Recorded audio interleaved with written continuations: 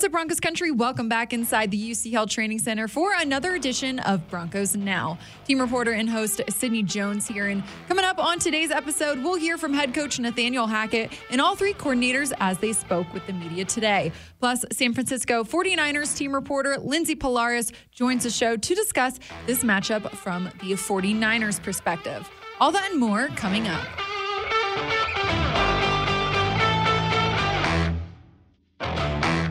Broncos had another day of practice here at the UC Health Training Center as their Sunday night matchup versus the San Francisco 49ers is now just 3 days away. Defensive coordinator Ejiro Evero talked about his experience playing up against Jimmy Garoppolo in this Niners offense over the years and how he's going to use that to his advantage this week. Definitely helpful.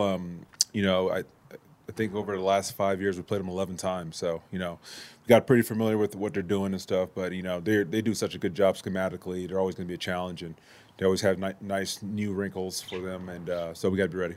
Head coach Nathaniel Hackett also discussed this San Fran offense and how explosive they are in the run game. First and foremost, they're unbelievably well coached, and they know how to run off the ball and be able to be aggressive down the field at the same time with their run blocking. So they're trying to get across the line of scrimmage, both in their inside zone and their outside zone.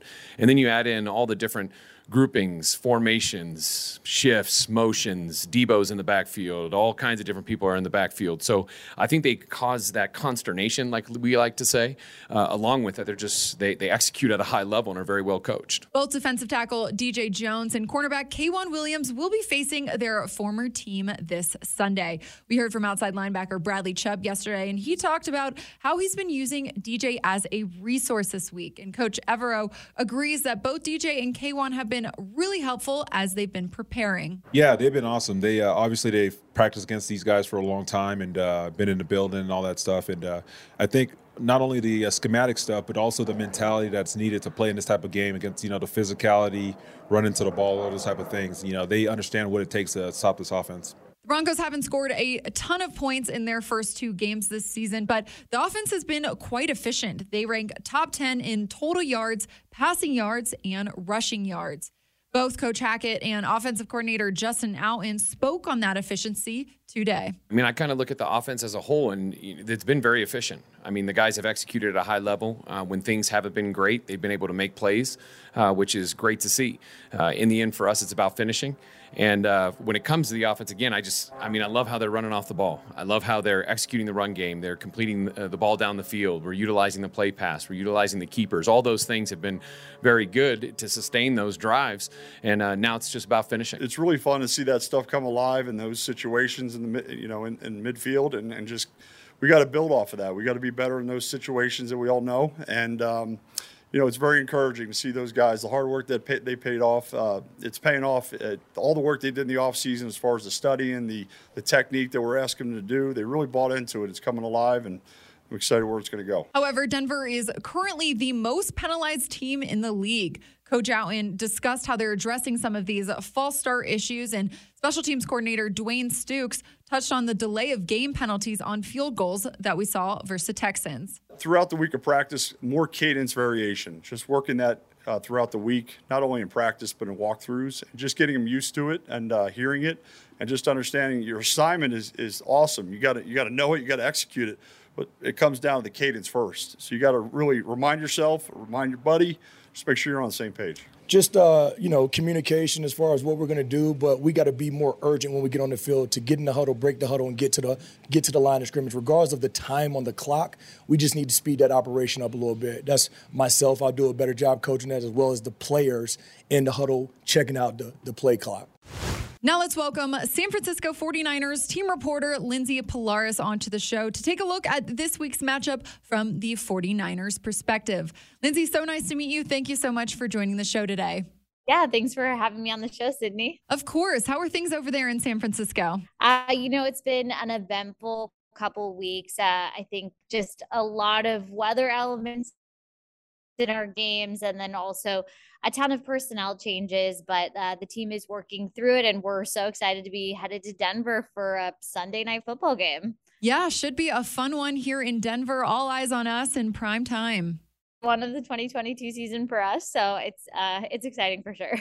Lindsay, both the Broncos and the 49ers are coming off wins at home. Before we get into the nitty gritty of this matchup, I want to ask, how's Trey Lance doing? It was so awful to see what happened to him on Sunday. Yeah, of course. It was a really unfortunate injury. Of course, our starting quarterback, happy to report that he has had successful surgery. Head coach Kyle Shanahan did rule him out for the remainder of the 2022 season. I know there was a lot of speculation as to a possible comeback. If there was a playoff run, that's kind of been taken off the table at this point. But it's been great to just see the support of the team. He's had a bunch of teammates visiting him in the hospital, bringing him lunch, and just a lot of words of encouragement for Lance throughout the organization. So, it's going to be a tough road to recovery, but everybody's very confident that he's going to come back better and stronger for 2023. Well, that's all great news. Great to hear. Lindsay, let's talk a little bit about Jimmy Garoppolo. He stepped up on Sunday in Trey Lance's place and really picked up right where he left off, didn't skip a beat. What did you like about his performance on Sunday that you want to see him continue to build upon this weekend? I think the thing with backup quarterbacks is when you see one enter a game, you typically don't see the type of familiarity that the team has with Jimmy Garoppolo. And I think that's probably the biggest strength he has working for him. He has been here for 5 seasons. His pass catchers know who he is, his style of play. And there is that natural chemistry that does exist. And I think for him, kind of like what head coach Kyle Shanahan said, it's just about getting the reps, learning the new plays, especially because he was in a throwing program for most of training camp in the preseason. So the familiarity is really great. And just to see him get reintegrated back into the offense has been really good. And I think that's just something that you continue to build upon. Well, sticking with the offense here, what's the latest on George Kittle? I mean, Denver's defense is really going to have their hands full with Deebo Samuel, and it's only going to be tougher if George Kittle's out there. So nothing definitive on George Kittle just yet. What I can say is that he has been a limited participant in the past 2 practices. I was out there yesterday and was able to see him running through at least individual drills. And I did see him catch some passes from Jimmy Garoppolo. So appears to be trending in the right direction. Again, we don't have an answer as to whether or not he will go on Sunday, but things are looking good. So I can't say that.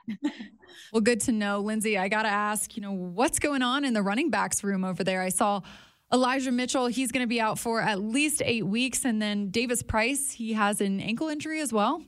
The injury bug has really hit the running backs room really hard. And it's been something also that the team is working through. But yesterday, the team activated Marlon Mack, who is a former 1,000-yard rusher for the Colts. So he was previously on the practice squad. So we are getting some reinforcements there.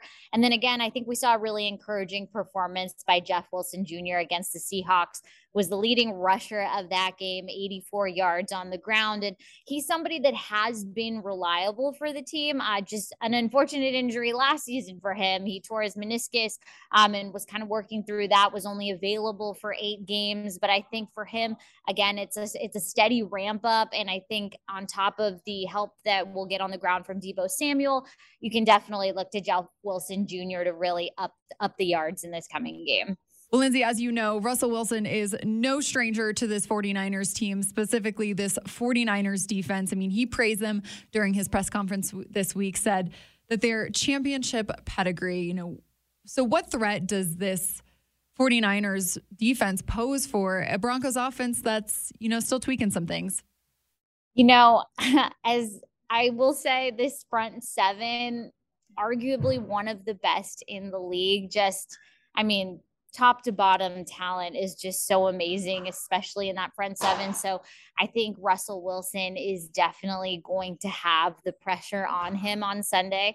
But he also has had a lot of success against San Francisco's teams.